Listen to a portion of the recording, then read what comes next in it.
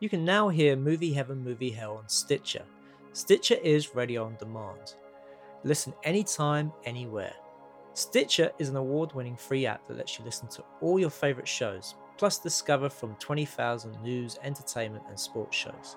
You can also create your own custom playlists. Stitcher is available on iOS, Android, Nook, iPad and in over 4 million car dashboards. It's on demand and it's on the go. No downloading, no syncing, no wasted memory. You can stream your favourite podcasts from Stitcher. Don't have Stitcher? Download it free today at Stitcher.com or in the App Store. And please leave us a review and rating on Stitcher. Thank you.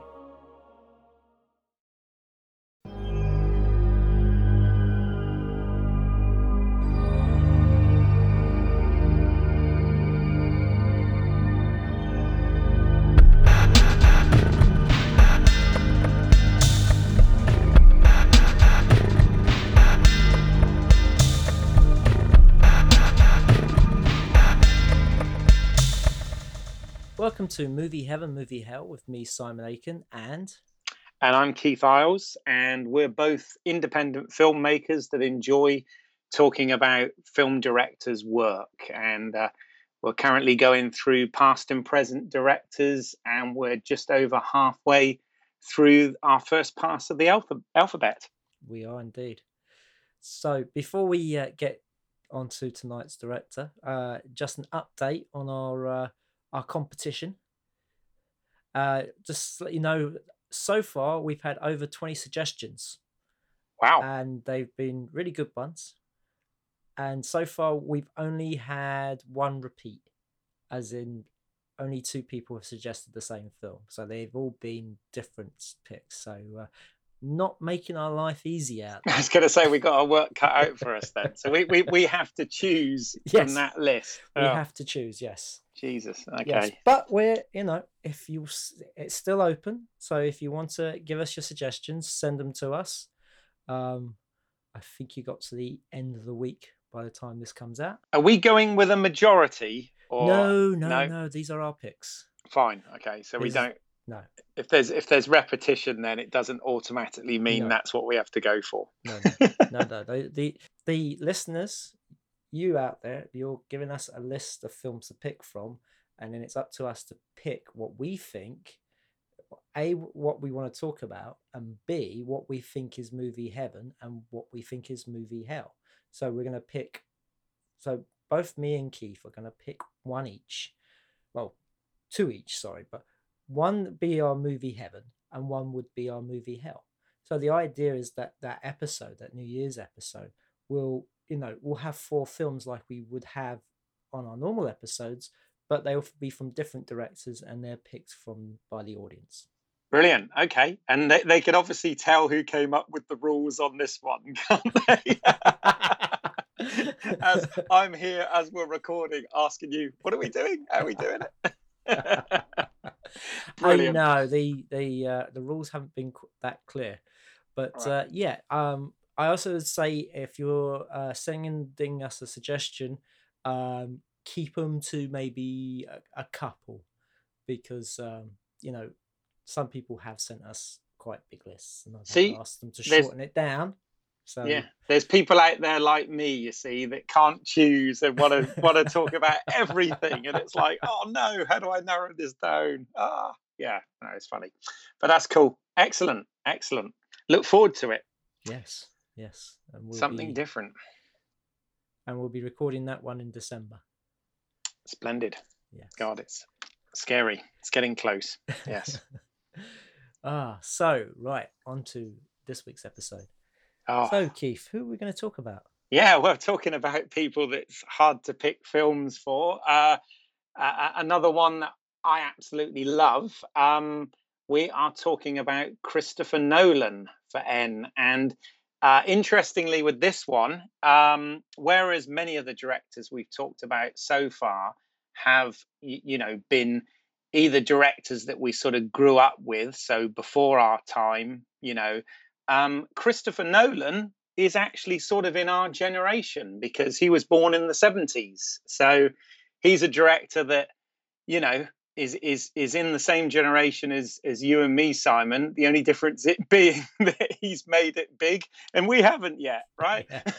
Well, I was going to say this about how he is like a contemporary of ours that, he was making his first feature following in 98, at the same time as I was, studying to become a filmmaker. So it's, Exactly. Well, I made my first film in actually 99. So yes, not far behind him. yeah, Absolutely. yeah.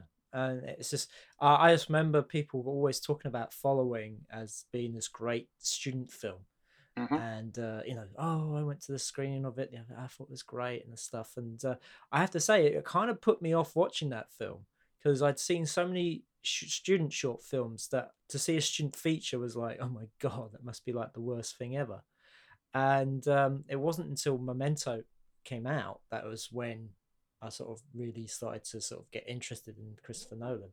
The thing is, I have gone back to watch Following quite recently. It took me a while to get there, but I put my prejudice aside and I watched it, and I thought it was a very good, student film.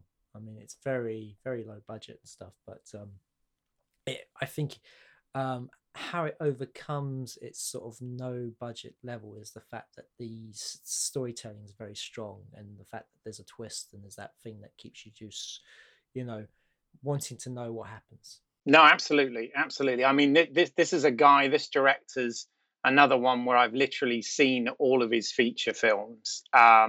I've seen them all multiple times as well, which I'm sure we'll get into because there's often needs and reasons to see them more than once. Um, and yeah, yeah, I mean, absolutely. Following, it wasn't the first film I saw of his. The first one I saw of his was Memento, and that made me go back and watch Following. Um, and considering that was sort of, well, what we all do in many respects, shot at the weekends with a small crew and low budget, and it took him over a year to get it done, and things of that nature. But one of the things I think is quite interesting. Is you and I talk about the fact, and it's scary, because it makes you realize time goes by, but how we've been, getting on for 18 years now, sort of in the business, at the end we're at the independent film end, trying to make it big and trying to get recognition and get out there.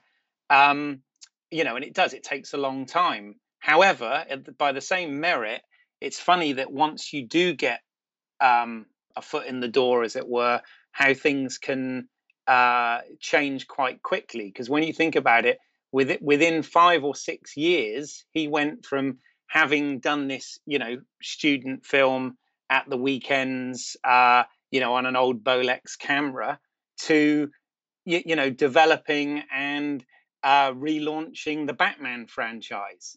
So that's when you actually look at it that way, it's like, wow, his career, bearing in mind he did several films in between as well, his career actually took off relatively quickly after that. Yeah.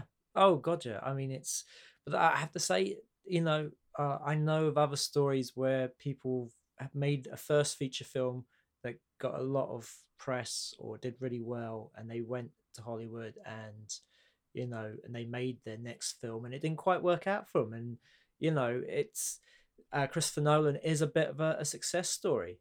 You know, Oh, I guess he's the kind of guy who's held up to say, well, look, this is what you can do.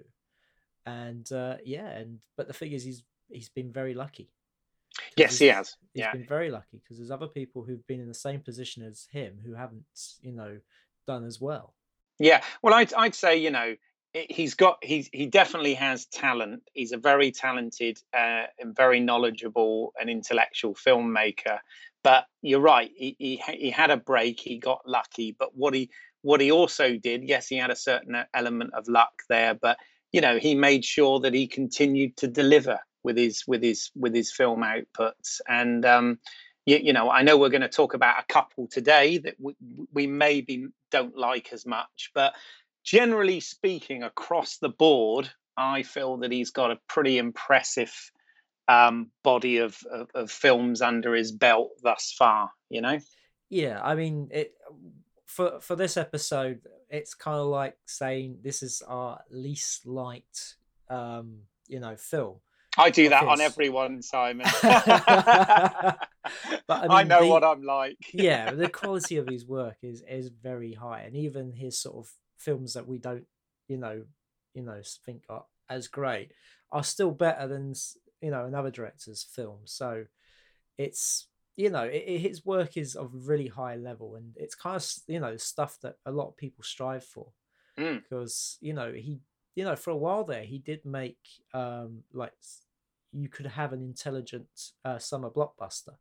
Oh, definitely, definitely. I mean, yeah, and even though he is um, from the same generation and whatever, I have to say that he is as influential on me as other directors were when I was growing up. So yeah, absolutely. Good stuff. Yes, and also I think it helps that he writes his own screenplays, either with a writing partner or his brother.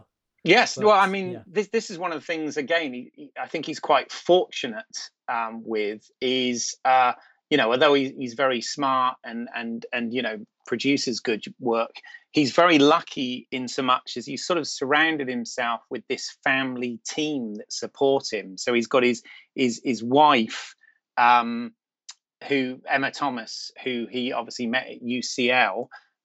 She's been the producer of his films across the board, as well as his wife and mother of his children and all of that stuff.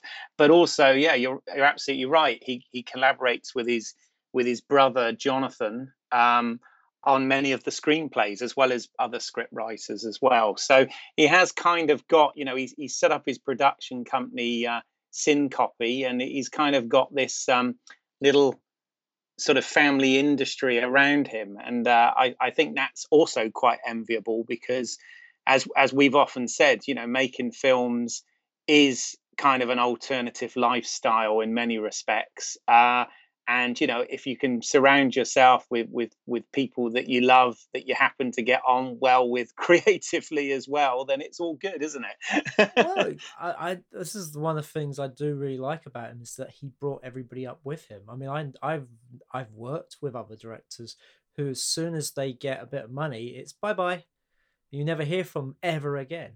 And it's just great how he's brought all these people with him. He's worked with more or less the same team on all these films, and worked with the same actors, that these actors want to come back and work with him. And also the fact that three of the actors from Following have appeared in his other films.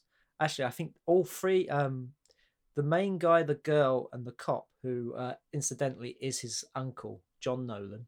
Oh, right, yes, that's right. Yes, I've got Yes, that. he's the English board member on the Wayne Foundation, isn't he? Right. Wow. I really wish I was in Christopher Nolan's circle of actors. Oh, that would be awesome. But I mean, he's brought these people with him, and made sure that they get work and stuff. I think the other actor in Following, he hasn't done anything else. I was looking online, and there was like, I went to his IMDb page, and there were questions underneath it going, what has this guy done? Because the other two main actors, they had gone off and done other stuff. Not as they had like very small fleeting parts in Batman Begins, but they had gone on to do like TV and stuff. They had done like Casualty, and they had done like, as I say, BBC ITV dramas and stuff like Right. that. But Well, this other guy, maybe you felt it wasn't for him. I mean, that is the thing, isn't it? It's not for everyone, this life, and yes, this is true. um, but yeah, no, I think that is nice that he didn't forget the people who helped him get there, which is a very valuable lesson, I think, for anyone listening out there. Exactly. Right. Well, let's move on to our picks. So, Keith, what is your pick for Movie Heaven? Right. Well, as I already said, it was kind of hard to pick because there are so many of his films that I really do love. But as I often do with this, I just went with sort of a gut reaction, and I've chosen Memento from 2000. And the reason being is I remember when I first saw this, obviously had no idea who Christopher Nolan was at that point, hadn't seen Following at that point. And I came out of the cinema actually, knowing that he was of the same generation as we've said. I came out of the cinema actually really envious that I hadn't thought of this and I hadn't made this, because I thought it worked. I thought it was so tight and it worked so well. And it was one of those films that instantly made me want to sort of go back and watch it again, which I think I did. Um, yeah, so that's why I've chosen it. Again, you said about working with his brother. This was actually based on a short story that his brother had written and told him about. And Christopher Nolan thought that was so interesting that he asked whether he could maybe develop it into a feature film, feature script, which he then went away and wrote. Yeah,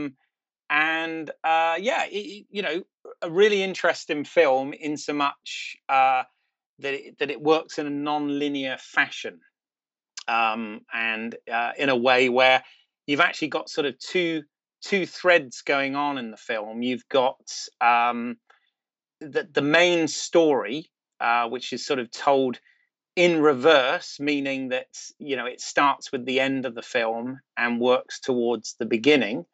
And then you've also, and that's done very subjective. It's done from the point of view of the main character, which is played by Guy Pearce in this film, a character called Leonard. And then you've also got a more objective, shot in black and white, story that intercuts with it, which is kind of like Leonard setting up ways to try and remember things and deal with this memory loss that he has. Because sorry, I forgot to mention the character. The character, basically, for anyone who hasn't seen it, the character has a condition, as he calls it, whereby he can't create any new memories. He doesn't have short-term memory, so he can remember, who he is and what his life was, but any conversation he has with someone now, in a few minutes' time, it's completely forgotten, and he's forgotten why he was there and what he was doing. Which that in itself, this was kind of the basis of the story that Jonathan Nolan had come up with, and that it's in itself was quite interesting. So Christopher Nolan chose to actually, frame this within this non-linear structure, which I think he does very well. So, as I said, he's chosen to film it part color, part black and white. Having said that, in terms of the palette of this film, which I found quite interesting, was obviously the guy has a limited memory, and he kind of fed that into everything else to do with the film. So it's got a fairly limited palette.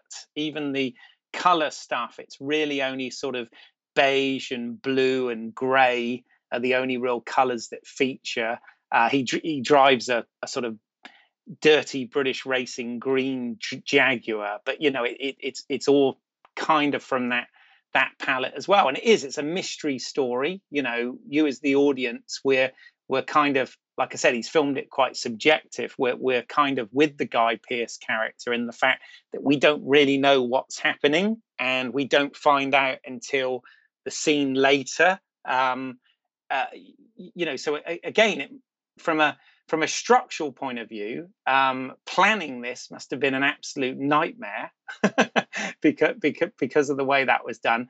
But as I said, in terms of the more objective documentary black and white part of it, the character of Leonard, played by Guy Pearce, who, interestingly, originally Brad Pitt was interested in this role, and they couldn't make it work for whatever reason, possibly to do with budget, who knows. But what I find is quite interesting, if you look at Guy Pearce in this film, he is kind of styled very much on a Brad Pitt look. He's kind of got blonde, spiky hair, and he's in very good shape. He's very cut, and what he does is he has tattoos on his body with clues as to who he is and things he's learning. And what he's actually trying to find out is the reason he has this temporary amnesia is because somebody killed his wife, who incidentally was played by Georgia Fox, who then went on to be in CSI. She played Sarah Seidel for 9 seasons of CSI Vegas or whatever. She gets killed, and he's trying to find out who killed his wife. When he got attacked by the guy that killed his wife and hit over the head, and that's what's caused this condition. So, as I said, we're on this journey with him. The attacker's name is John G, isn't it? That's right. The clue he has. Yes, he has a few basic clues, which, as I said, he sort of tattoos onto himself to keep track of this. There's lots of other devices used in this, which I really like. Everywhere he goes, he uses a Polaroid camera so that he can take a picture of where he is, like the hotel he's staying in, for example, and instantly have that developed and ready, because of course this was slightly pre-digital, but also allows him to actually write on the strip at the bottom notes as well about who these people are and how he knows them and how he met them and things of that nature. So he's got the Polaroid. He also uses post-it notes quite consistently as well around his hotel room. He's trying to piece together this mystery, and he has various clues and maps and post-it notes and all this. And again, it's that, like we've talked about with other directors, one of the things I really like about this is the attention to detail and all of these little details and things. So even though this was a relatively low budget film, it's a very dense film. It's very visually crafted. It's obviously editorially incredibly well crafted and tight, and there's some good performances. Carrie-Anne Moss plays a character called Natalie that we're not sure whether she's sort of an antagonist or a protagonist. We don't really know until the story begins to unfold. And in terms of the well, in inverted commas, bad guy in it, because again, we don't know. She managed to get involved in the production. Joe Pantoliano, who she worked with on the Matrix films a year or so before this. So he's in it. He plays a character called Teddy, which is helping him investigate what had happened and who this mysterious John G character is. But yeah, it's a really really well crafted film. It is the sort of film that even though it's massively enjoyable the first time you watch it, it does make you want to go back and actually watch it and look for clues, and you can have a very different experience watching it the second time. It's one of those layered films. And I believe, although I haven't seen this, even though I've had this on DVD and Blu-ray, and I've watched it numerous times and watched loads of extras and whatever, but there is an Easter egg that allows you to actually watch the film in chronological order. But I've never actually wanted to do that because, I don't know, I feel that would kind of ruin it in some respects. Well, yes and no, because I haven't watched it, but piecing together the story, I think it can still work. I mean, would it be as enjoyable? Probably not. No. But you would get the whole sort of Sammy Jenkins story first, and then you'd get then get the revelation of who he was and what happened, and then you would see him being turned by Natalie, Carrie-Anne Moss's character, to sort of pitch Teddy. Well, actually, I mean, it's Leonard really who sets Teddy up to be the next John G, because it turns out that not only had he got the real John G, that he'd been used by this cop played by Teddy to get rid of other sort of scumbags. Mm-hmm. Yeah. Or to make money on the side, because the guy he kills at the end is a drug dealer. That's right, with the money in the boot of the car that he drives, and actually the clothes that he's wearing. Yes. It's I mean, it's very interesting. Obviously the Natalie character's massively manipulative, but most of the characters in Leonard's life are, and they are almost using him as this kind of almost like an assassin with no memory, which is kind of interesting. There's that, and also the fact that the owner of the hotel he's staying at has got him booked into 2 rooms. Yeah, oh, that's hilarious.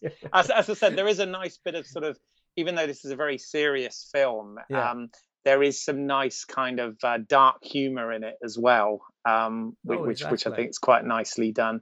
But no, it is one of those films that definitely deserves multiple viewing. If anybody is listening to this and hasn't seen it, I highly recommend going and checking this out, because you will be drawn into it and you won't be disappointed. And I can see, this was the film basically that opened the doors big time for Nolan's career, and I think deservedly so, because this film, we obviously know it takes a lot of people to get a film made. It's not all on one person's shoulders. However, in terms of being thought through and nicely put together, and the attention to detail and the structure and all of those things, this really was an amazing film for I think the budget was around $9 million, which sounds a lot, but obviously isn't a lot in Hollywood terms. And of course, we'll come on to this later, but obviously shot on film. And really, really interesting. And as I said, my initial reaction when I saw it was, wow, who is this guy? Why didn't I think of this? This is fucking brilliant. What else has he done? And that's when I went back and found Following and watched that. And, obviously you can see the leap from Following to this, but also, you have to put that into perspective as well. Following has been the template for his storytelling technique in most of his films. This is true. Because most of his films are not told in chronological order, that they jump around in time. And it was really perfected in Memento, and also put you in the shoes of the antagonist of the Lenny character, because you suddenly started, going, well, what did just happened? And what did this just lead to? And, it got you confused. But why the sort of the two stories being told in different chronological orders, because you've got the main story going backwards, and then you've got this backstory where he's talking about another character who had the same condition as Sammy Jenkins, that is going forward. It's a great way to sort of cut the film up and to just to divide those segments, because you imagine it, if he didn't have that black and white segment cutting in between each sequence in the main story, it wouldn't have worked.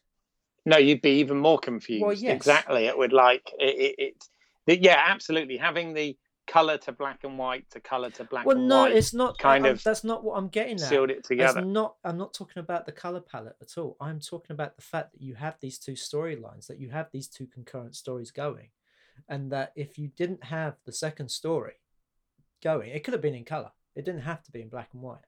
It could have been in color, but because you had this second story going, that it was able to sort of cut up the main story into parts so that you wouldn't be confused, that you would know kind of that all right, we're going to find out what happens now before that last segment we just saw. It was a really good editing technique to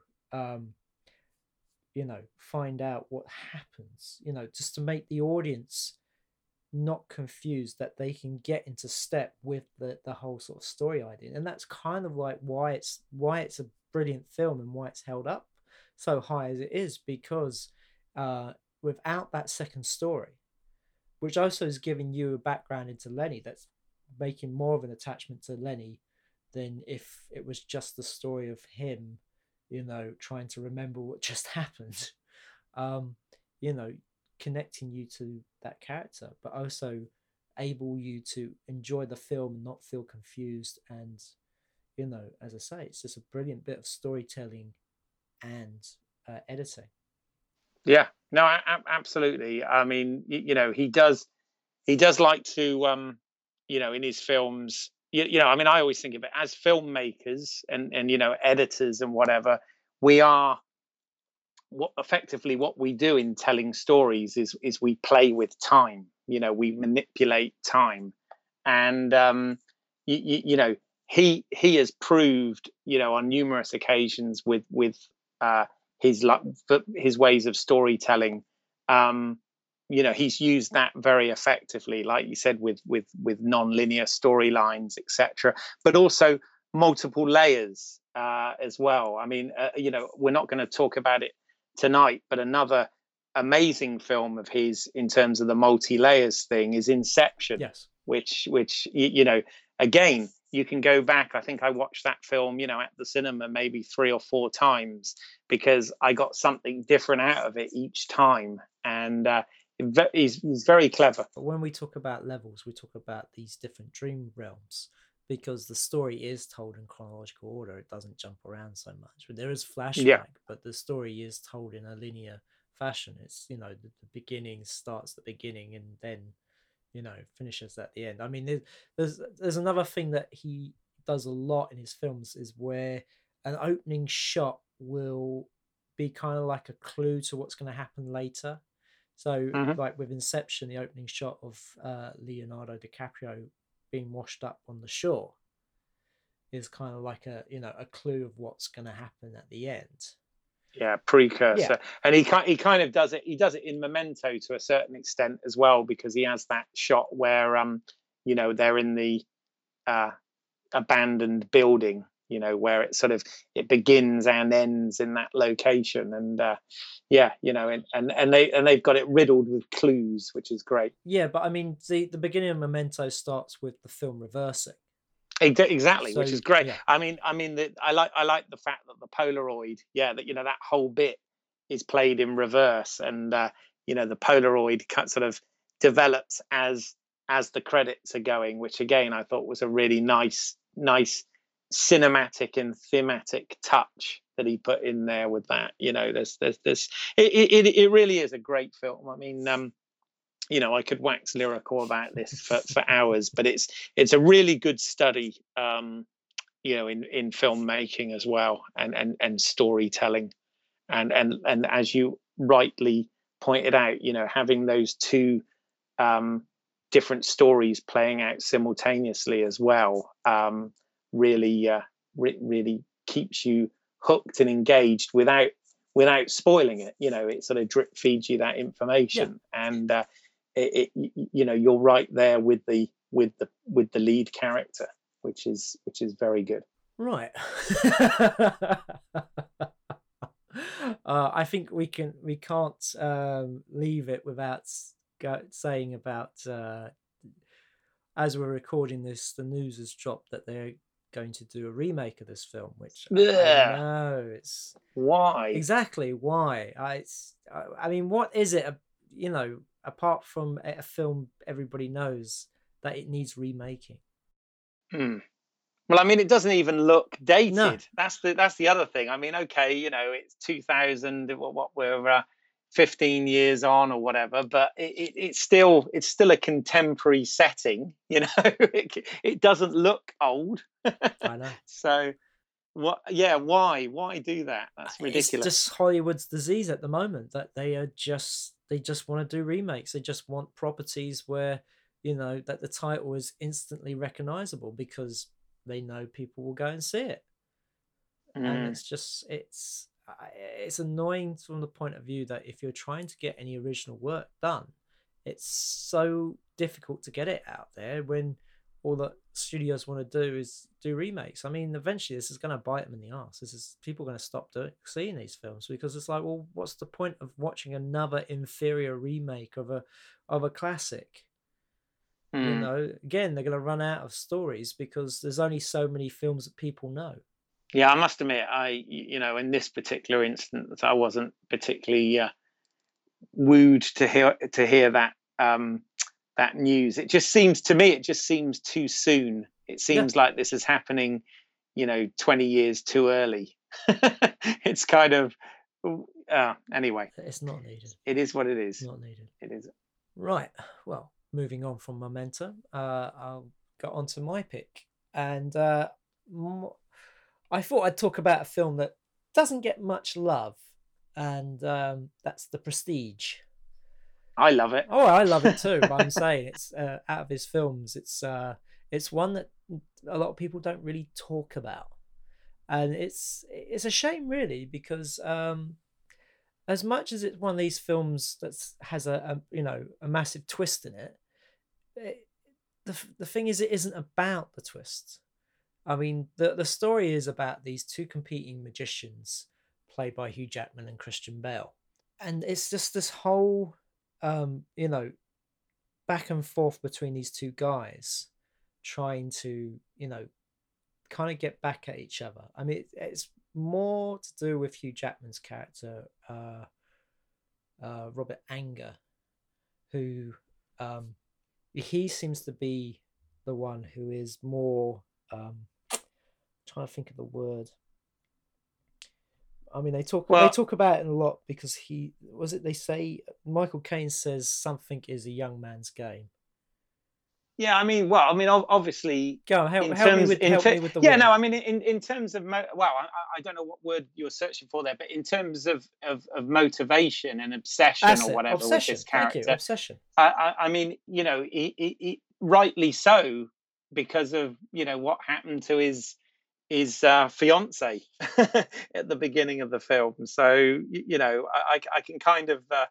I can kind of see why he's motivated to do so. But you're right, and you're also absolutely right in the fact that it's like any magic trick. It's not necessarily about the twist; it's about the misdirection, isn't it? And that's what again Christopher Nolan does quite well with all of these things, because he always has, within the actual filmmaking and storytelling itself, he has something thematic to whatever the subject matter is. And obviously we talked about, with Memento, the telling the story so you couldn't remember, you're with the character that couldn't remember what happened beforehand, so telling it backwards. But in this case, a lot of it is about the misdirection, which magicians do as part of their illusion. Well, yes, there's that, but I mean the whole fact that there's Hugh Jackman has an obsession with Christian Bale. I mean, for the fact that that he was the cause of his wife's demise, but also the fact that he comes up with a trick that he can't figure out, and that he tries to outdo him on this trick so many times, to the point where he comes up with a way of actually doing it where it's not a trick, but it's but his soul is at risk. The fact that this sort of obsession over Christian Bale and his magic and stuff, just leads to a bad end. It leads to a bad end for both of them, really, doesn't it? Oh, it does, yeah. I mean, it just leads to no good at all. But interestingly, I just want to say though that the story is told in a non-linear way. You see Hugh Jackman's character being killed, being drowned the same way like his wife, and Christian Bale is there, and he gets framed for his murder. Because he's there, he must have done it, and so he's in prison, and he's been able to get a copy of Hugh Jackman's of diary, and so he's reading it, and it's kind of, so you have that flashback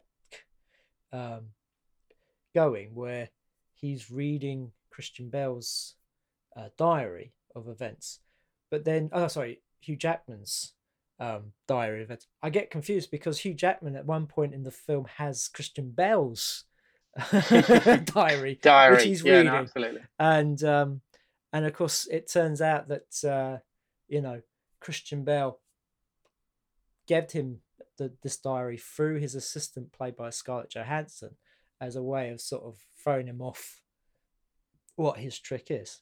Now, the lovely Scarlett Johansson. Oh, we do like her, don't we? Well, I mean, you've got Rebecca Hall and Yeah, Piper Perabo. that's right. Yeah. Yes, yeah. Who, I think both Americans actually do very good British accents. Yes, They do I, fine I, I British would. accents. In fact, talking of accents, the only thing, I mean, I love Christian Bale. I think he's a great actor, but I have to say, I was a little bit distracted by his accent in this film. I thought you were going to talk about David Bowie's accent, because that's the accent everybody talks about. Yeah, I but have what no is it? There was problems only with one David person who Bowie's. could play Tesla, and that was David Bowie. I know, but I have no problems with that accent at all. It is. Yeah. I think at the first time you hear it, you're kind of going, "Oh, that's a bit weird," but then I think your ear just gets used to it, and I think it's it works for the character. Yeah. But, I think what's interesting is obviously, again, Jonathan and Christopher did the screenplay on this, but it was obviously based on a novel by Christopher Priest. Yeah. But this came out in 2006, and we've talked before about how weirdly in Hollywood, sometimes projects that are similar sort of come out at the same time. Well, yes. the Neil Burger's The Illusionist, starring Edward Norton, came out at the same time, didn't it? That's if memory right, yeah. serves. Yeah. Although I have to say I preferred this. I have to say they're actually both very good films, and Yeah. I think the only thing that connects them is the fact that there's magic. That there's Except, about a well, magician. it's the period, isn't it? It's the Well, time yeah, they were set, yeah. and the fact that they deal with magic. But other than that, But I I mean, think you're absolutely fair. They're very different films otherwise, and they're both very good films. very different They're both stories. very good I mean, The films. Yeah. Illusionist is about it's a love story, really, and Yeah. he uses magic as a way of getting back with the girl he loves, who's he's of a low standing. He's like lower class, and she's higher class, and that kind of love across the barriers and stuff like that. Of course, and that's the lovely Jessica Biel, isn't it? In that That's film, right, yes. if memory serves. That's Yeah. right, yeah. Okay. Cool. Yeah. Well, I just want to say, I mean, the trick that that Christian Bale comes up with is a really good. It's I think they call it the traveling man, where he has two doors, and he walks in through one, and he bounces the sport, and then he comes out the other and catches it. These two Yep. doors, which are spaced apart, and there's no connecting tunnel or anything. Absolutely. It's great how Hugh Jackman's character comes up with a similar way. I mean, that must have been he must have loved this film, because not only does he play a magician, but he also gets to play his double as well. Exactly, which is hilarious, because obviously his double is a drunk actor, which, let's be honest, that's always the fun part to play, is a drunk actor. Yes. Right. But, well, I think we're going to go into spoiler territory. Spoiler alert! Spoiler alert! Yeah. So if you don't want to know the twists in these films, because there's quite a few twists. But I enjoyed rewatching this, I have to say, because I saw it when it came out, was very impressed with it, but I don't know if I actually, unusually for a Christopher Nolan film, I don't know whether I saw this one more than once at the cinema. I'm not sure, but I grabbed it on Blu-ray for this podcast, and I have to say I thought it was absolutely wonderful to sit through again. Yeah. So but I mean, film. Did you first time round, did you kind of spot the twists with, say, let's start with Christian Bale's character? Did you spot his twist? Well, I always like to think that I'm ahead of everyone and all this sort of stuff, obviously, but yeah, I always kind of thought, who's that actor then? He looks kind of familiar, So I want to say yes. I mean, it seems so obvious now, but I mean, I didn't know the twist, but it's. Yeah. I do like the fact that at the beginning, when they're both sort of apprentice magicians, they are told by Michael Caine to go and see this other magician who does the fishbowl trick. That's right. And so he says to him, "Can you figure out what the trick is?" And of course, the trick is that he pretends to be an old crippled man, so that when it becomes to the actual trick itself, which needs a lot of strength, it looks amazing. Because how could this old crippled man be able to do it? Yeah. But And that's the illusion. it's the illusion, but it's also an illusion that he's committed to for the rest of his life, because he has to play that part. And it was nice to know that that was also what Christian Bale's characters, sorry, as I said, it's going to be spoilery, you know, were that they were twins who committed to being the same person of the sake of one trick. Yeah, it's nicely done. It's so at the end, because obviously you see the somewhat complex relationship that Christian Bale's characters has with the two leading ladies in the film. So Rebecca Hall is his wife, and Scarlett Johansson is his mistress, assistant, well, mistress. Yeah. Lucky bugger. No, but you kind of see that, Yeah. and you sort of think, oh wow, and then obviously when we get the reveal at the end about this, it all makes perfect sense. It does. How one of the twins actually loved the Rebecca Hall character, and truly loved her, and that whole thing about do you love me today, that little thing they had, that little sort of flirt that they had going on through it. And it totally, it's one of those films that all those little setups, and there are loads of subtle setups throughout this entire thing, but every one of them pays off beautifully by the end of the film. It does. Though the thing I kept thinking the last time I watched it is how much easier it would have been on their other halves if they just decided to play the separate parts all the time instead of both being the same person, because they kept swapping roles, didn't they? And I mean, that was a hell of a commitment, getting his fingers chopped off and everything. Well, I know. I think the thing was because one was the actual magician, the other one wasn't. Yeah, he was more of an assistant than he was a magician. He wasn't the one who came up with the tricks. That was the main guy, but he was the one who did fall in love with Rebecca Hall's character.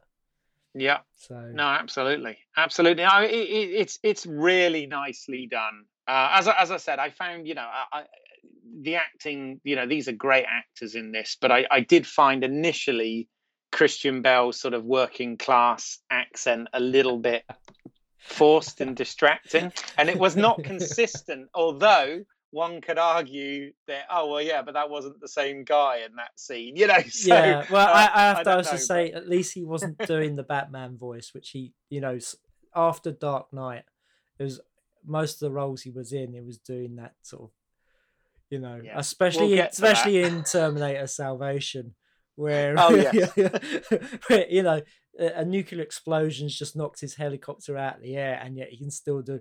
Yeah, I'm John Connor. Yes. The many faces and voices of John Connor. Yes, a whole nother podcast. There you go.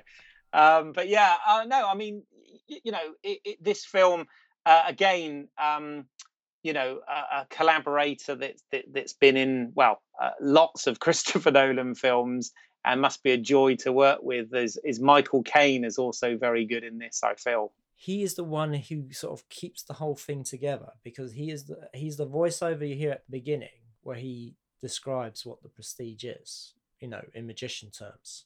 It's like a trick is made up of 3 parts. And also you get that sort of voiceover at the end. Also, having, because he knows both magicians, and he seems to be the connection to the real world in some sense, because he's a man who builds tricks, and he's obviously sells them to both magicians, because he knew what Christian Bale's secret was. Yeah, because he knew that they were brothers. But he was quite willing to keep that a secret, because he could have quite easily told Hugh Jackman what the secret of the trick was. Well, actually, he did tell him, but Hugh Jackman never listened. I thought that was very interesting. But so let's go on to the twist with Hugh Jackman, because as we say, he's obsessed with this trick and finding a way of doing it better than Christian Bale's character. And so he goes and visits Mr. Tesla. Mr. Tesla in the States, and comes up with a cloning machine.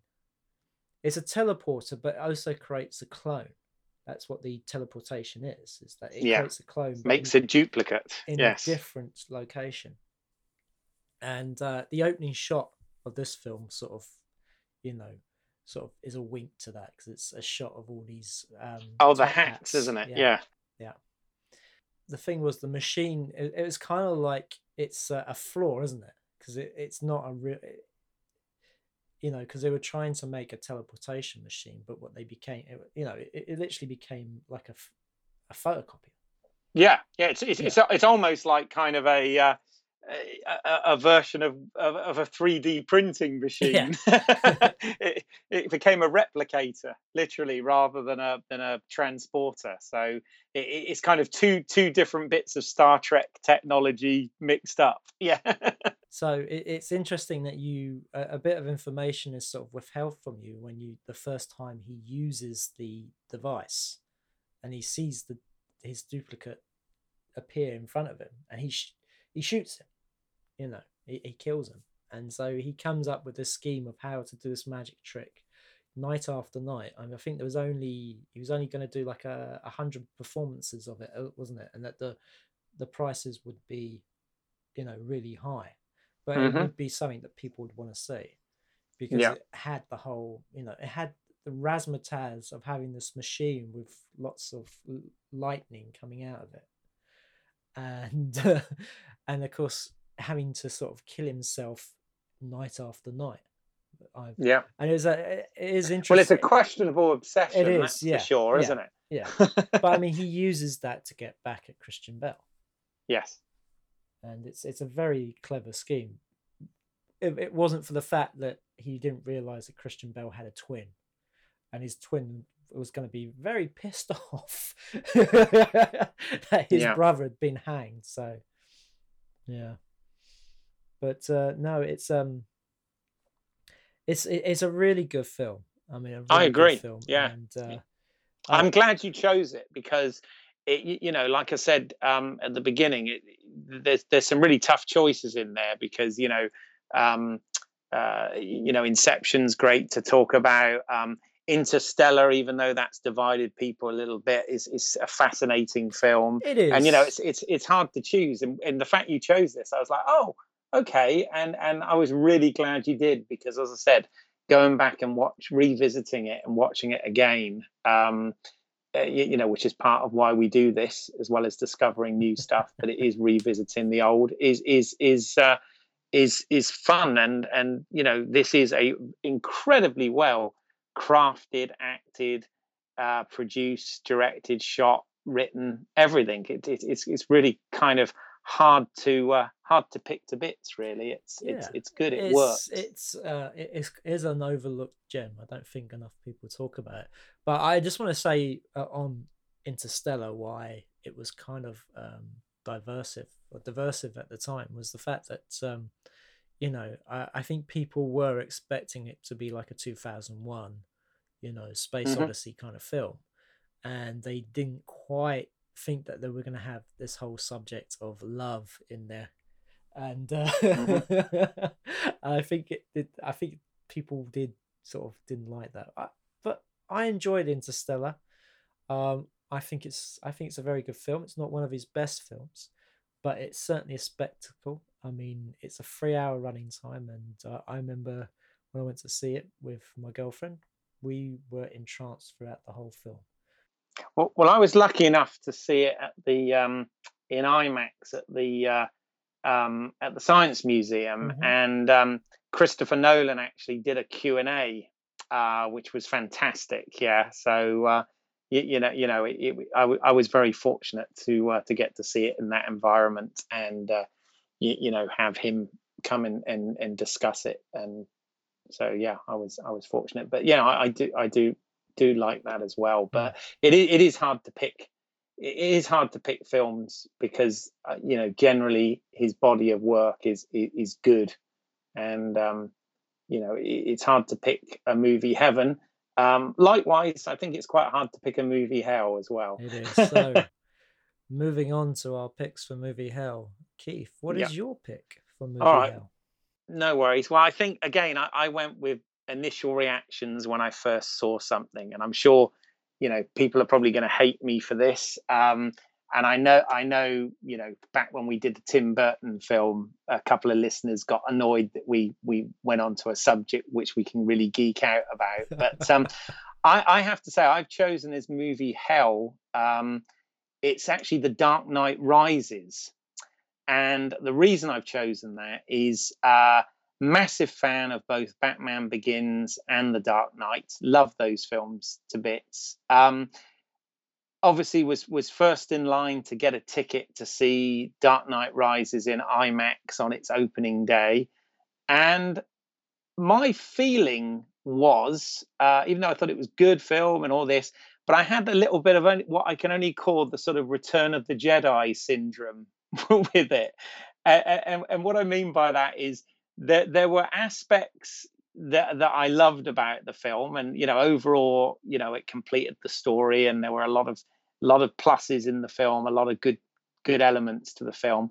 But there were things that bothered me, and I just felt that this film, compared to the others, I just thought it was overlong. I felt that there were, plot holes, which normally he wouldn't get away with. But I felt, because by this point, he was so, worshipped with this whole Batman thing, and I felt, I questioned some of the credibility, and I say that with tongue in cheek, in so much as we're talking about a film, a film series here that's talking that revolves around a guy dressing up as a bat and fighting crime. So I use credible in inverted commas, but All right. Well, let's start with your first set of problems then. right. Well. Here's the thing. I mean, first of all, I always like the sort of little side things that we can talk about with this, and I said at the beginning about how Christopher Nolan's career accelerated quite quickly from Memento, and then he had a couple of other films, and then got to do the Batman franchise, and really, when you think about it, he was. We're talking, what was that, 2005 or whatever, the first Batman, and that was kind of what started. Again, it had been around for years in other media, in other mediums, and obviously had already been done in film. It was nothing new. We'd been having remakes for years. We talked about reimaginings when we did the Burton podcast, but this brought into the sort of common film vernacular this term and this idea of a reboot. Once they did this, we had James Bond wonderfully rebooted with Casino Royale. We had, the likes of the Star Trek and X-Men franchise being, rebooted in very imaginative ways, and whatever. But they tried a reboot with the Jack Ryan series a few years earlier with Sum of All Fears, and people were confused. Yeah, people were confused by it because they were like, well, hold on, this doesn't make sense because he's younger, but it's set now, and he met that character in a different place in the Harrison Ford film, and all this sort of thing. So I think in many respects, Christopher Nolan kind of set a standard that Hollywood is obviously since followed, and obviously everything's being rebooted and reimagined nowadays, at various results. Can I just say about that?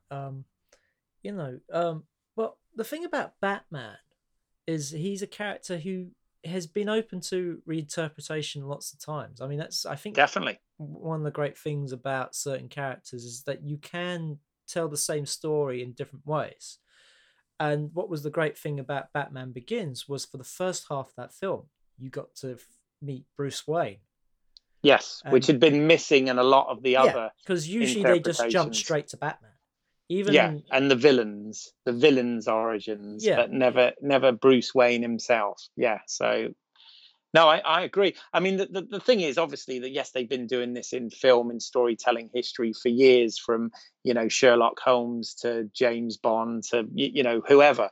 But the thing that Christopher Nolan also did with Batman, uh, Batman Begins and Dark Knight is he kind of grounded it as well in this kind of, he went for this sort of realistic approach to the character and to the world, and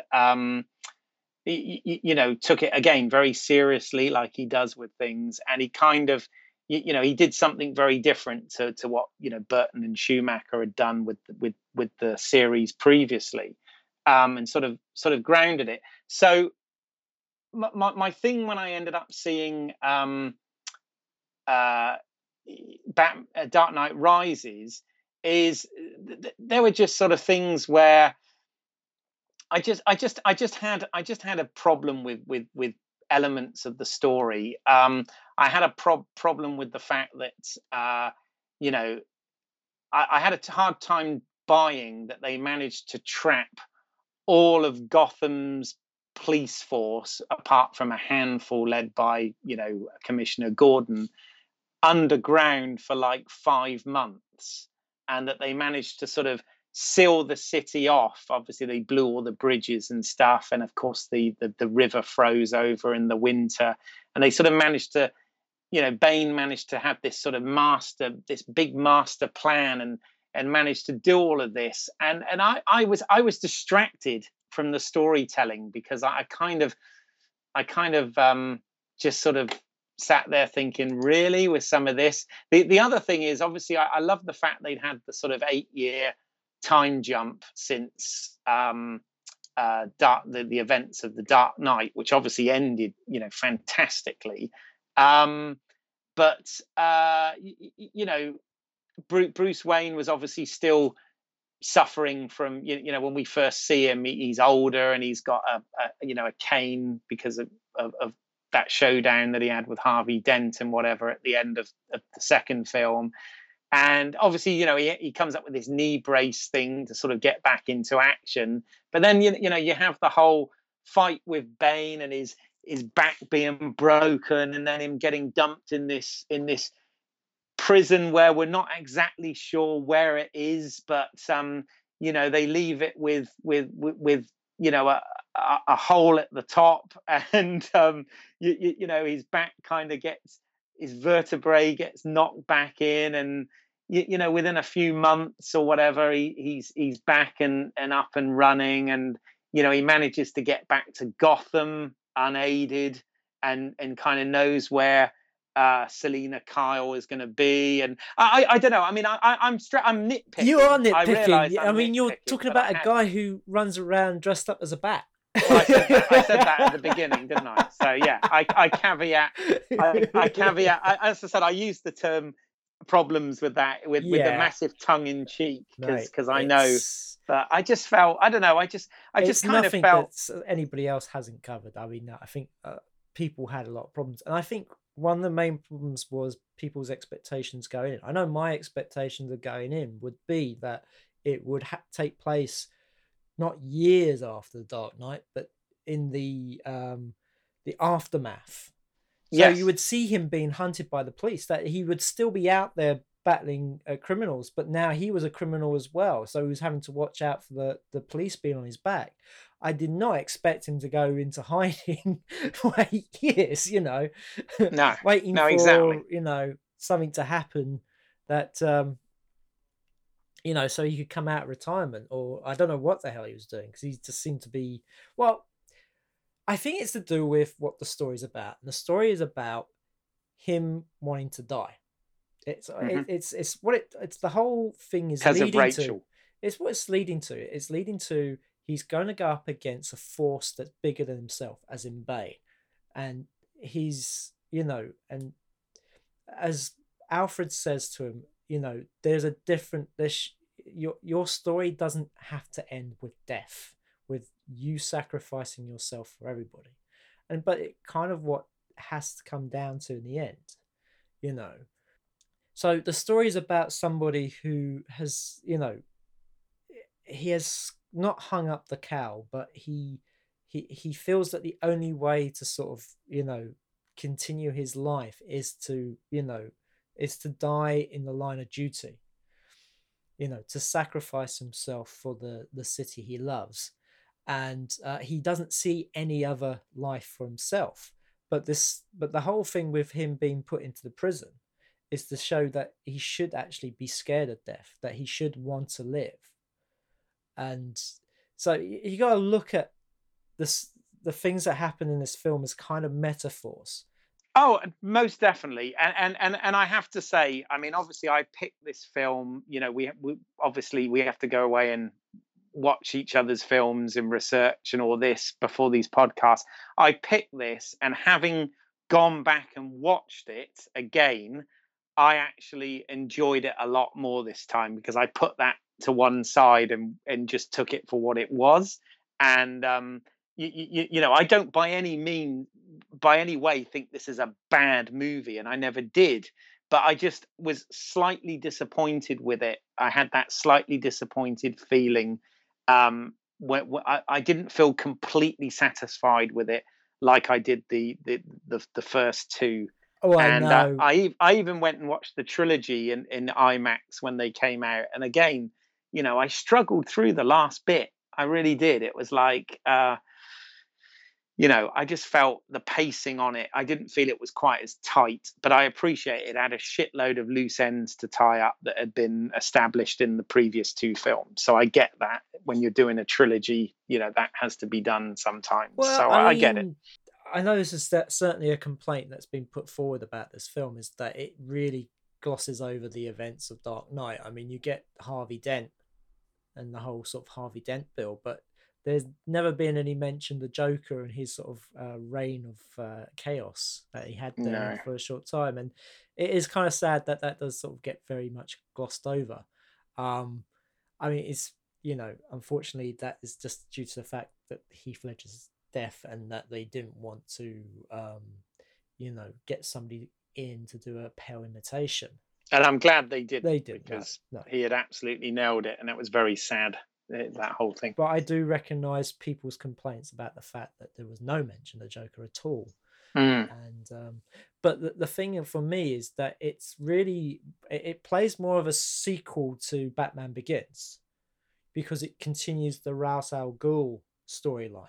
Yes, and also you even get Jonathan Crane / Scarecrow turn up there as well. He's in all three. It's a cameo. He's in all three films. Yeah, but no, they bring that Ra's. But even that, I felt even that slightly flimsy because obviously it had the lovely Marion Cotillard in it, who's great. As is Anne Hathaway is lovely as well as Selena Kyle, Catwoman, and whatever. But the relationship, doesn't really develop. It's kind of like Bruce meets her one day, they get stuck in a little rainstorm, and then the next thing they're in bed together. And I was kind of thinking, really, even that kind of felt forced to me. It didn't feel that well done. Not forced, but it's done as a story point rather than actual two people falling in love kind of thing. It's, again, she's somebody who's given him a way out of this life that he's in, of being Batman. They talk about, going away somewhere because now, because he's lost all his money and he's poor, that, that he's been given a way out, which for a story point of view works very well. But when you find out who, Miranda Tate is, it then doesn't make any sense.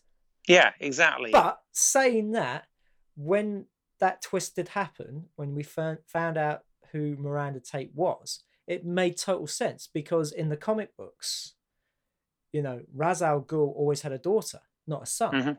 And so when Bane was being held up as being, the son of Ra's al Ghul, you were like, oh, okay, they've taken this a different way. So, oh, okay, all right. Oh, well, that's interesting because you sort of don't question it at all, really, because he's moved away on other things. Yeah, they changed so many things. But then when you find out that who really is the child of Ra's al Ghul, you're, oh bloody hell, that's really clever. That's really good. Yeah. And you know, it's just unfortunate that that twist, that introduction happens so late into the film. So then when suddenly she's the bad person, you know, you don't get much time of that, and it just seems very much tacked on. But Yeah, and she kind of gets taken out pretty quickly yeah, but afterwards. she gets taken out the same way her dad gets taken out. Yeah. You notice that she drive, you know, they both fall great heights in vehicles. This is true. This is true. I mean, the other thing. I mean, obviously, you know, all the nice tie-ins to the mythology. You know, I think David Goyer, who's involved in these with Jonathan and Christopher, you know, is a lot to do with that. And I have to say, I was lucky enough to see him do a screenwriters lecture last year. Yeah. And after hearing him speak, I've got amazing respect for that man also.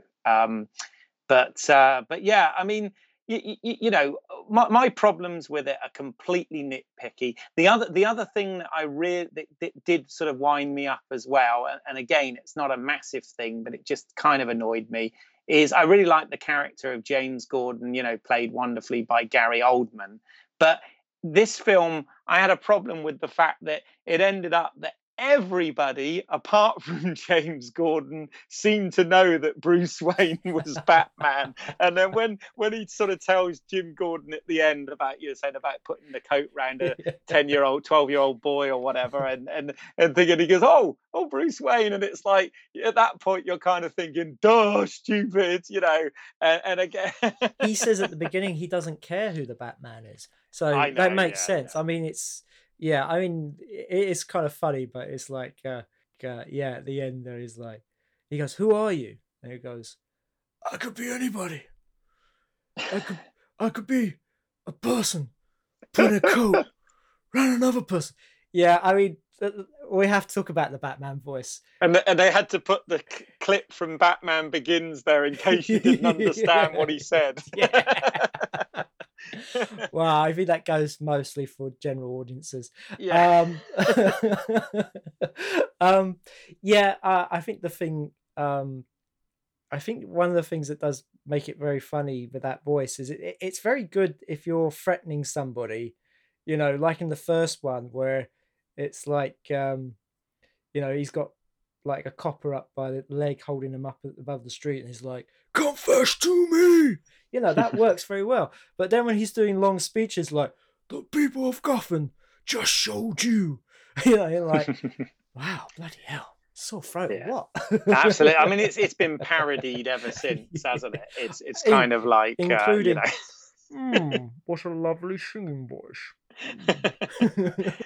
Yeah, well, again, talking of voices, I mean, you had this kind of Bane, this sort of mixture between Darth Vader and Sean Connery. Yes. It was kind of like, Yeah. wow, Yeah. that was a bit jarring to start with. Do But you, I do you suppose it remember worked well. they showed this the opening sequence at the IMAX as a precursor to the film? I think they showed it like December, January time, and the complaints came out that nobody could understand what he was saying because of volume issues and stuff. And I believe they did go back and re-record it. Right. Okay. Interesting. Which, you know, the thing is, you don't know if the voice was changed in effect of that screening, or if, you know, they were really early on the post-production period and they had just done that bit and they really hadn't sort of played with the levels and stuff, so you don't know if this was their plan all along or not. But it is kind of funny, especially that opening sequence, because I didn't realize this, but there's a whole meme that's come up now called CIA Man, because, you know, you got the Aidan Gillian character. Mm-hmm. You know, when he's got these guys up in the plane and he's like, right, I've got a flight plan that's booked for 6 people, so that means only one of you can stay. And he does this whole thing where he pretends to shoot them and then throw them out the aircraft. But there's this whole, if you type up CIA Man or you know, Batman CIA, you'll see all these amazing memes and people dress up with him, the whole sort of blue shirt, khaki pants, you know, hands on hips, I'm CIA man. But it is funny. Yeah. It's like, he's wondering why you would shoot him before throwing him out of an airplane.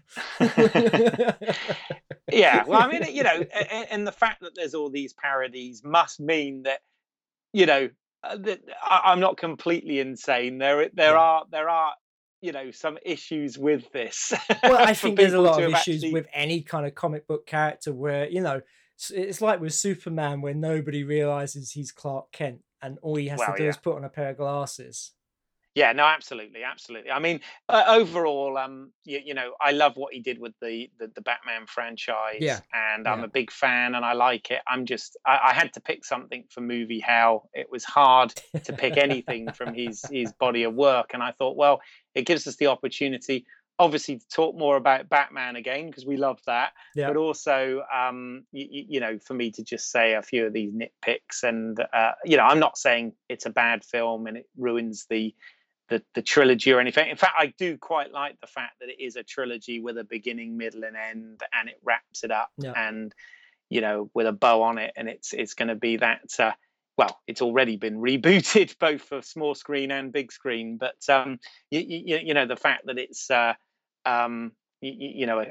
complete saga, which let's be honest, incredibly well made saga. Yeah. One thing as well, while we're on this, that I wanted to talk about with Nolan, and this is probably a good film to do it on, if nothing else, Yeah. is the fact that Nolan, again, compared to some of the directors we've talked about quite recently, Nolan is a big proponent and advocate of film over digital, and obviously, very much likes the IMAX format for some of his things, and I think that's quite interesting. There is I don't know whether you've seen it or whether listeners out there have seen this, but there is in 2012 there was a really interesting documentary which was hosted by Keanu Reeves called Side by I Side. know the one you're talking about. Yeah. I mean, I've seen that documentary. It's the thing is though, it, I didn't think it was very personal on Keanu Reeves' point of view. It was kind of like, oh, I'm going to talk about an issue that for like the last 15 years has been discussed on shooting people. It just came across as like a shooting people argument. I mean, for those who don't know who shooting people are, it's a website where you can join up and you can look for work on there, and there's discussions and stuff. I mean, I don't know what else it does because I haven't been a member since they started this, charging for this wonderful service of theirs. But weekly, there would be an argument about film versus digital. Hmm. So watching this documentary, it felt very much like that. You got your people who love digital, and you got people who love 35 mil, and it didn't seem to be. There was nobody who was like saying, "Well, I really like 35 mil, but digital's coming along." It was either one camp or the other. You're right. I mean, it was very much split. I mean, you had everybody. There were a lot of people on there. You had obviously Christopher Nolan, but you had Scorsese, you had James Cameron, George Lucas, you had Steven Soderbergh, David Lynch. You had quite a lot of directors. The only ones that I felt it was a shame that were missing, because that you had definitely ones that are in one camp or the other, or that had transitioned, is obviously Spielberg and Tarantino would have been amazing for the film side of things, and then for ones that have sort of transitioned, Michael Mann, who we talked about, and Ridley Scott, they're ones that have both come from film but also embraced digital, and obviously sadly he'd already died by this point, but even like Sidney Lumet, in his amazing career, his last film, Before the Devil Knows You're Dead, which is an excellent film, by the way, if people haven't seen it, but he did actually embrace digital technology for that, which was his final film. But interestingly, Nolan, take it back to Nolan, he says that there are no archival formats worth anything in the digital realm that you would put any stock in, which is quite an interesting statement. True, it is true. I mean, the problem with technology is that it keeps moving forward. So if you, I can understand where he's coming from. From Yeah. the point of Well, view I that work in it, so I know exactly what he means. but I But yeah, mean, I have a lot of footage on tapes, and I still have my camera, because if I ever need to get that footage back on my computer, say if anything happened to my computer and my whole everything, all the backups were wiped, everything, then I'd still have that footage on tape. exactly. With How would you get it back? shooting with digital SLRs, there's none. You put them onto multiple hard drives and hope nothing ever happens to them. But there will come a point where you can't connect those hard drives to a computer, Yeah. because No, the computer it is a will big go on. problem. Yeah, because FireWire, you can't get you look at the MacBook Pro that's just come out. It's only got a USB port, and you Yeah. use that not just for for connecting devices. You use that for your power. So you have to have all these multiple connectors coming out this one socket. So FireWire's gone. We've got Thunderbolt now instead. I'm sure USB, as it's been sticking around for a long time, but how long that's going to be with us. So yeah, it is a problem. Film's been around for over 100 years, Yes, so I mean. But then saying that, but with film, you need to put it refrigerated in a vault somewhere, and there's a lot of films that have been lost because that they weren't treated that way. Yeah, oh no, definitely it needs. I mean, hence why the work Scorsese's doing in preservation and restoration is amazing. But I mean, in the industry I work in, it's been announced that like Sony are going to stop manufacturing spares for some of their legacy drives and stuff in years to come, or in the next year or so, which is quite scary because, again, like you said, that backwards compatibility with things that were shot on, I don't know, Betacam or whatever, might not even if the media itself is still in good shape, it might not have a device to be able to play it back. So yeah, this is a big problem, and that's why that's a very interesting documentary. Yeah, I mean, there's also Keanu Reeves hanging out with his mates, it looked like. The Wachowskis and whatever. Yeah. I mean, there's and Linklater and all those guys are in it. Yeah. I mean, I've heard of a documentary whose name I can't remember off the top of my head, but there was a documentary that was based at the Alamo Drafthouse. It was made by this woman who's worked there for a long time, and she was talking about film and digital, and she actually shot it on film. And it's a lot more of a personal story than Side by Side is. So, as I say, Side by Side is an argument that's been kind of raging, and they've just put it in film form. Yeah, and it doesn't have a slant or an opinion either way. It's a very sit on the fence thing with the. But as I said, the reason I brought it up, what is very interesting is Nolan is still adamant that the way there are to do things is with film. Obviously, he has his collaboration with Wally Pfister on a lot of his films as his DOP, and it was interesting because Sam Mendes did a recently for I read somewhere for Spectre. He did a lecture, and one of the things he was given sort of 10 words of advice to, and again I'm paraphrasing here and I haven't got it in front of me to quote him properly, but 10 recommendations to wannabe filmmakers out there and whatever. And one of the things he says is something like Spielberg, Scorsese, Tarantino, he names a few directors still shoot on film. Christopher Nolan's one of them, and there's a reason for that, and which I thought was quite an interesting quote. In fact, I wish I could find the quote. I'm sure people can. I mean, I think we've got to move on because we've got off topic. Yes, yeah. I mean, really, we should save that more for a podcast extra than for. Yeah, no, absolutely. I just wanted to bring it up while we're talking about IMAX and things. But yeah, that's cool. Sorry. Moving on. But we've done Batman to death as well. So let's move on from that as well. Okay, so. Let's move on to my pick for Movie Hell. Now, I'm not saying this is a bad film, but why I picked it, it's kind of a very much an ordinary film, which to me seems to be a waste of Nolan's talent, and that's Insomnia. Now, Insomnia is a remake of a Dutch film by the same name. Norwegian film. Norwegian Yeah. film by the same name.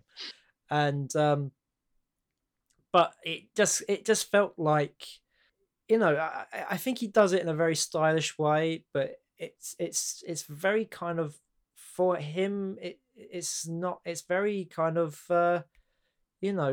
mediocre, I would say, or not mediocre, but it just seems very plain. It doesn't seem to be quite his sort of style of storytelling. Yeah, well, I mean, it's kind of interesting when we talked about Memento at the beginning, and the thing about remakes, and Memento, a remake of that coming out already, and this was obviously made in 2002. It was only like, I think 97 was the original Norwegian film with Stellan Skarsgård, which I saw, and I wasn't able to revisit for this podcast because I wasn't able to locate it and ran out of time. I couldn't find it either. I've never seen the original, and I wanted to see it because I wanted to compare.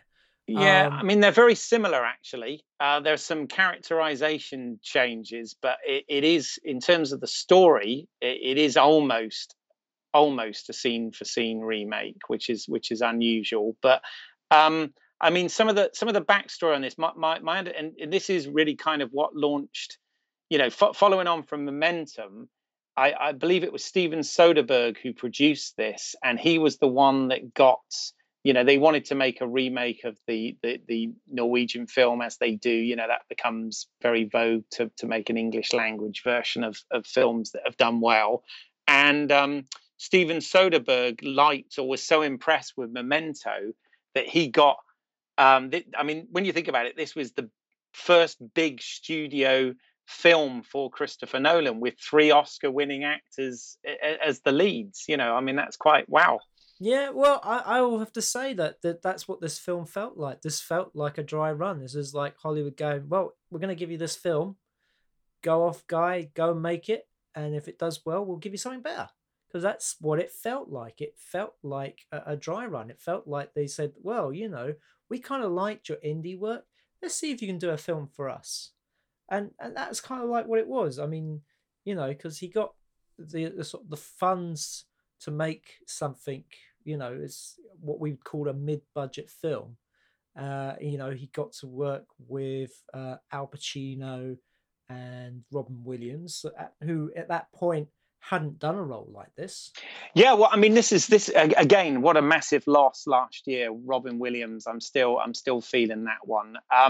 But one of the things I thought was really interesting about Robin Williams was obviously an incredibly funny man, and really, really great comedy work. But some of his better roles, I've actually thought, have been, certainly some of the dramas he did, like Awakenings and What Dreams May Come, and things of that nature. But interestingly, this was the same year that he also did the equally enjoyable good film 1 Hour Photo, and this was kind of Robin Williams' go at being the sort of antagonist, bad guy, creepy character, which I think is quite interesting. I wasn't a big fan of 1 Hour Photo. Were you not? I appreciated it, but right.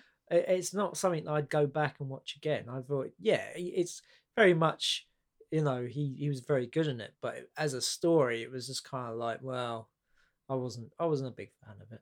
Oh, people who'd watch it, kids who'd watch it now would be like, what is this? This doesn't make sense. You mean people used to have to take their camera, their photos to be developed?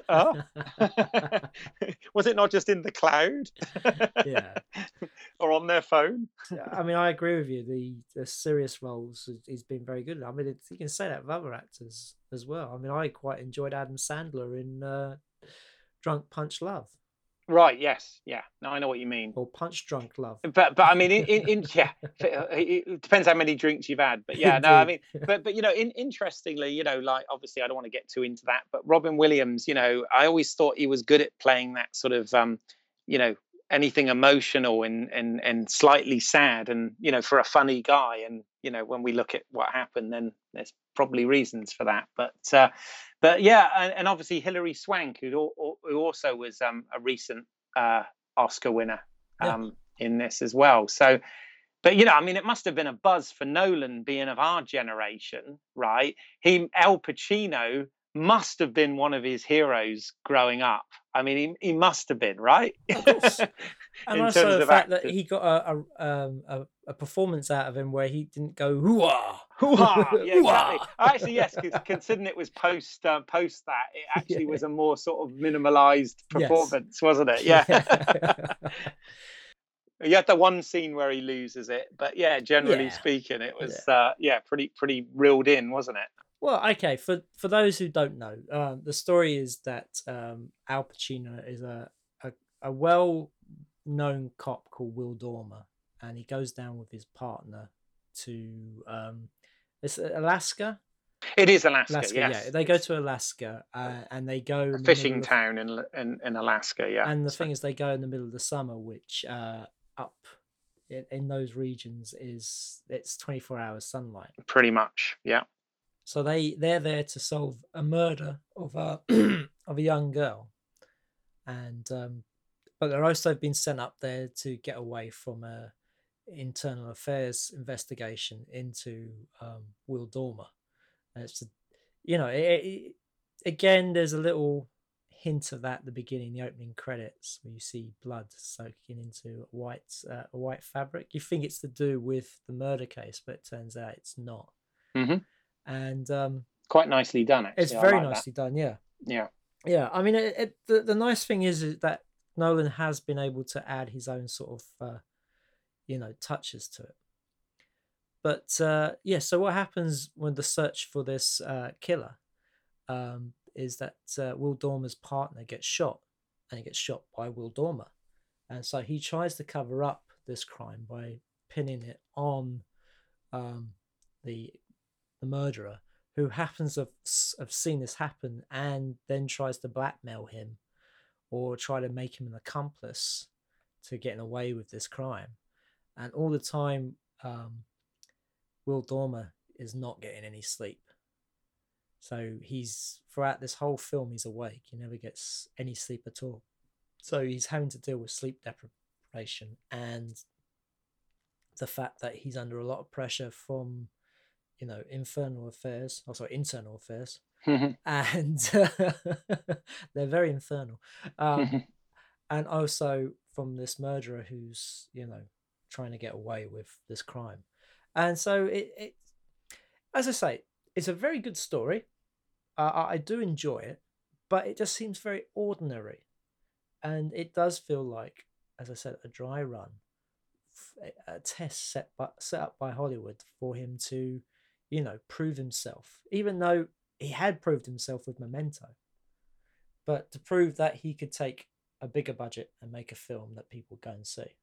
Yeah, I mean, I thought, as I said, I'd actually seen the original Insomnia before this one, and at the time, again, I really wished I could have seen it and revisited it for this, but at the time, I did feel it was very much, in many respects, a straight remake, which I thought was interesting. But I think, I watched it again for this podcast, Nolan's one. And I think it's an incredibly good film. Actually, I like it because by the same time you've got Hilary Swank's character is kind of a young police officer rookie that sort of idolized the character of Dormer, played by Al Pacino. But interestingly, she's the one, because of course what they do very well in this film is it's that old thing where you try and cover up one lie and then you have to create another lie to cover up that lie. And if he's doing all of this while sleep deprived as well. And, she's the one that ends up, figuring it out, which I think is quite interesting, because she's kind of like, she idolizes this guy and who she thinks is this perfect cop with this perfect record and all this sort of thing, only to find that, there are many cracks in this as well. And Yeah, You know, I kind of just say something about that. yeah. The one thing I found disappointing though was that she still had to be rescued by Al Pacino's character when it would have, I think, would have been a nice twist or a change that it was Al Pacino's character that had to be saved by her. Yes, you're right. That was it. I mean, that was, yeah, that was a little bit, you know, yeah, typical, wasn't it? Rather Yeah, yeah. than it would have been nice, even if that had happened, which I can't remember if that had happened in the original. It would have been nice if they'd maybe changed that for this version. Um, would have been quite a nice, twist on retelling the story. But yeah, I think the film, I think the performances, Robin Williams gives a solid performance in this. Like you said, it was at a time when that was slightly unusual to see him do that sort of thing. Um, and yeah, I really enjoyed it. Going back and revisiting it, I thought, well, this is, I had my suspicions as to why you picked it for movie hell, but at the same time, I'd sort of argue the fact that it is a decent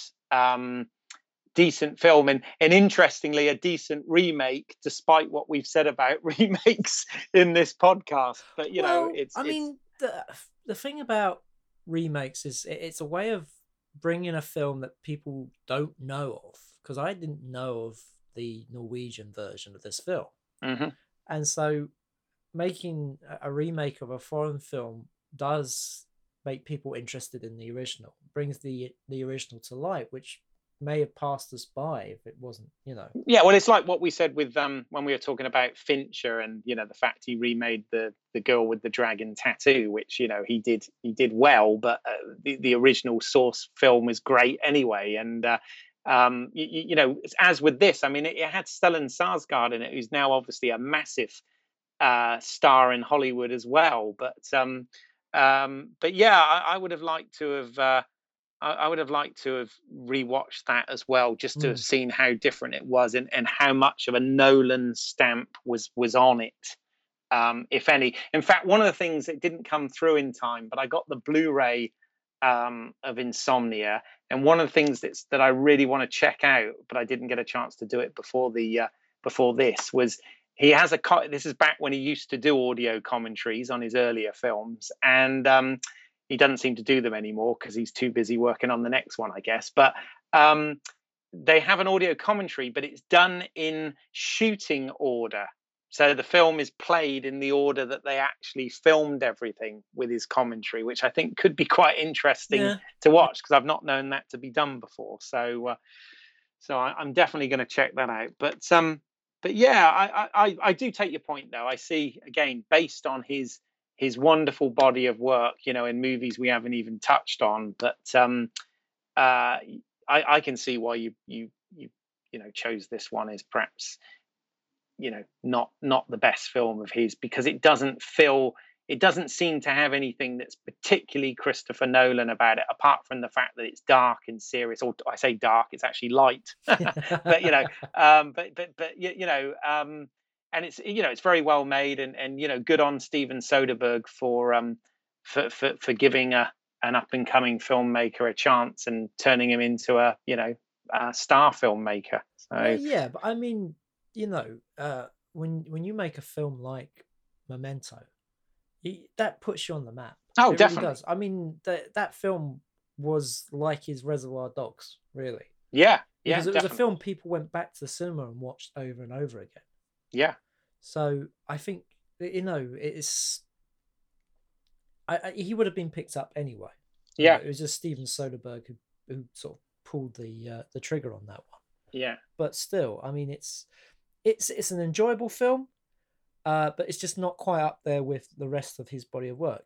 And it is because at the end of the day, he's been brought onto this project to as a gun for hire, really. Yeah, oh, he was definitely, and what a buzz to get to work with Al Pacino Oh and God, Robin yeah. Williams. I mean, come on, that's amazing.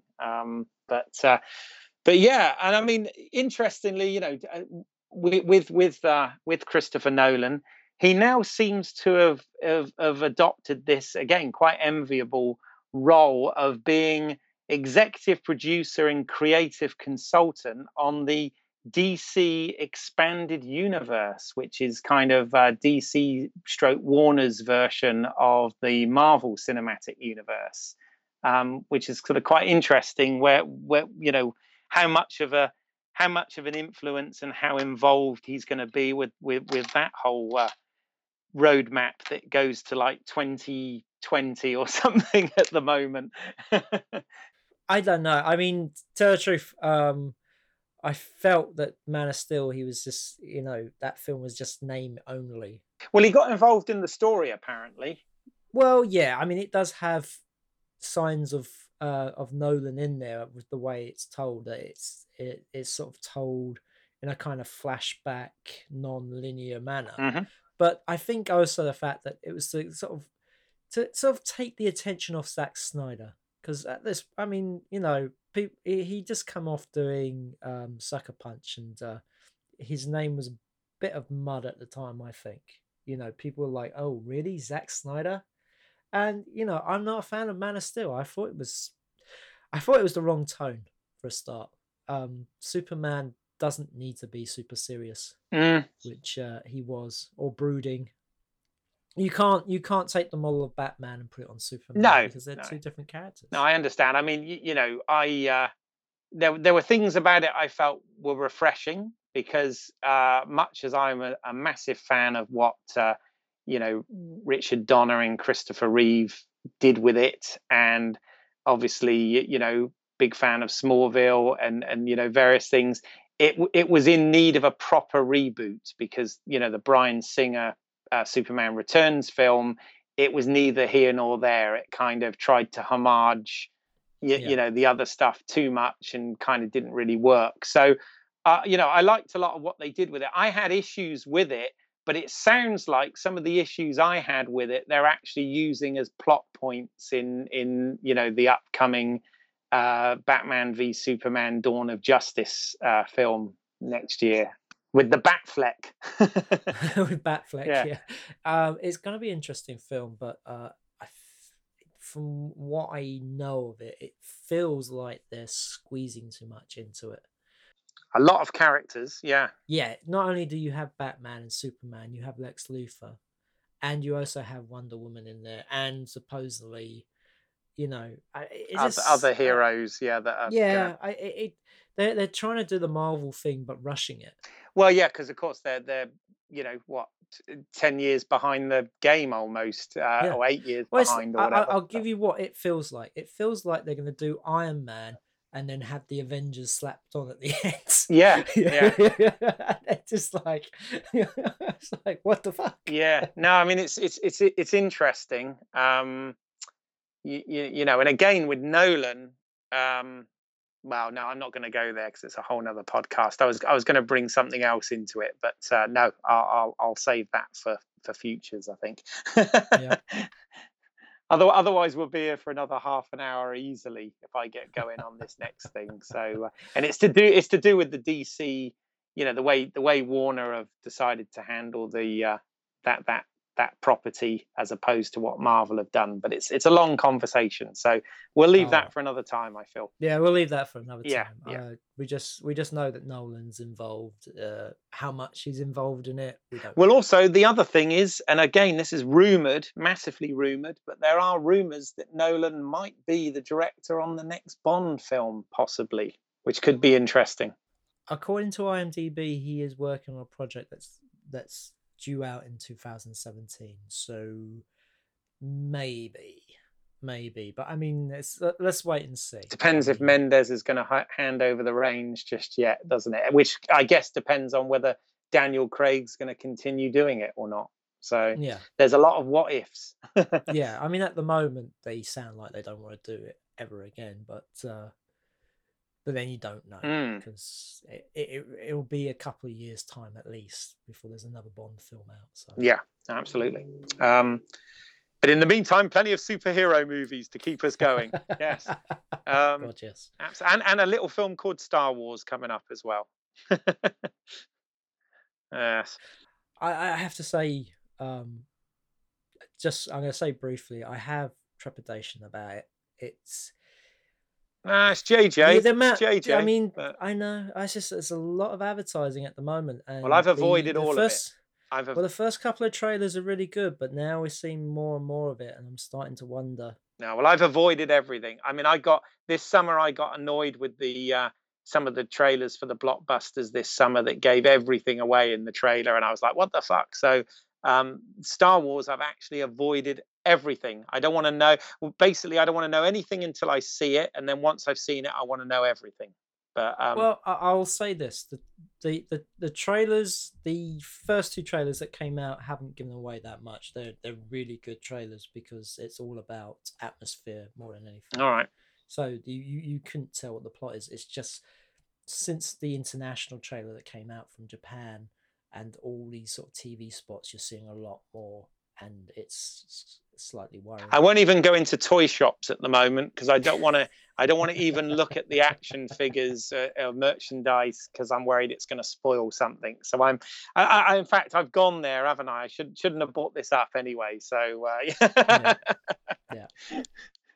But there you go. Cool. Well, anyway, so that was our episode on Christopher Nolan, plus talking about film and digital. Sorry, I was going to say, I always feel with these things that I end up saying about 50% of what I want to say, but that's A, because I don't make notes, that will teach me, and B, because these things are very conversational, aren't they? So yeah, we do this often. We've done him justice, I think, at least. So yes. Yeah, I mean, at the end of the day, he is an exceptional filmmaker. He's great. Yeah, absolutely. And he out of his body of work, he hasn't really done what I would call a stinker or a bomb.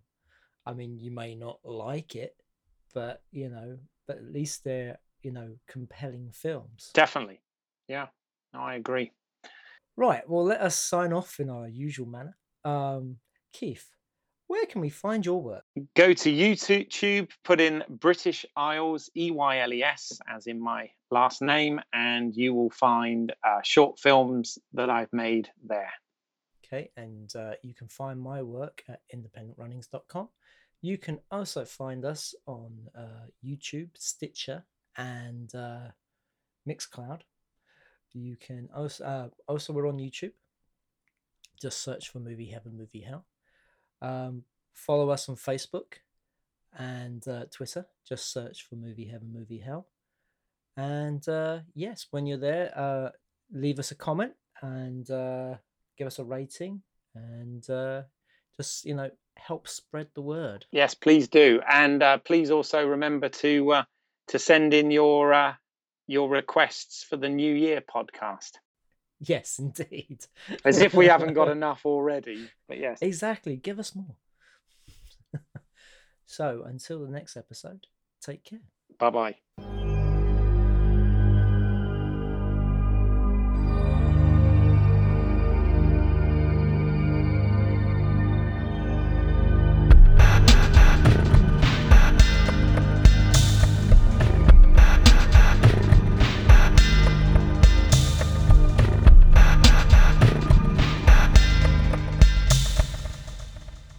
Wow, it didn't cut out on us. Yay!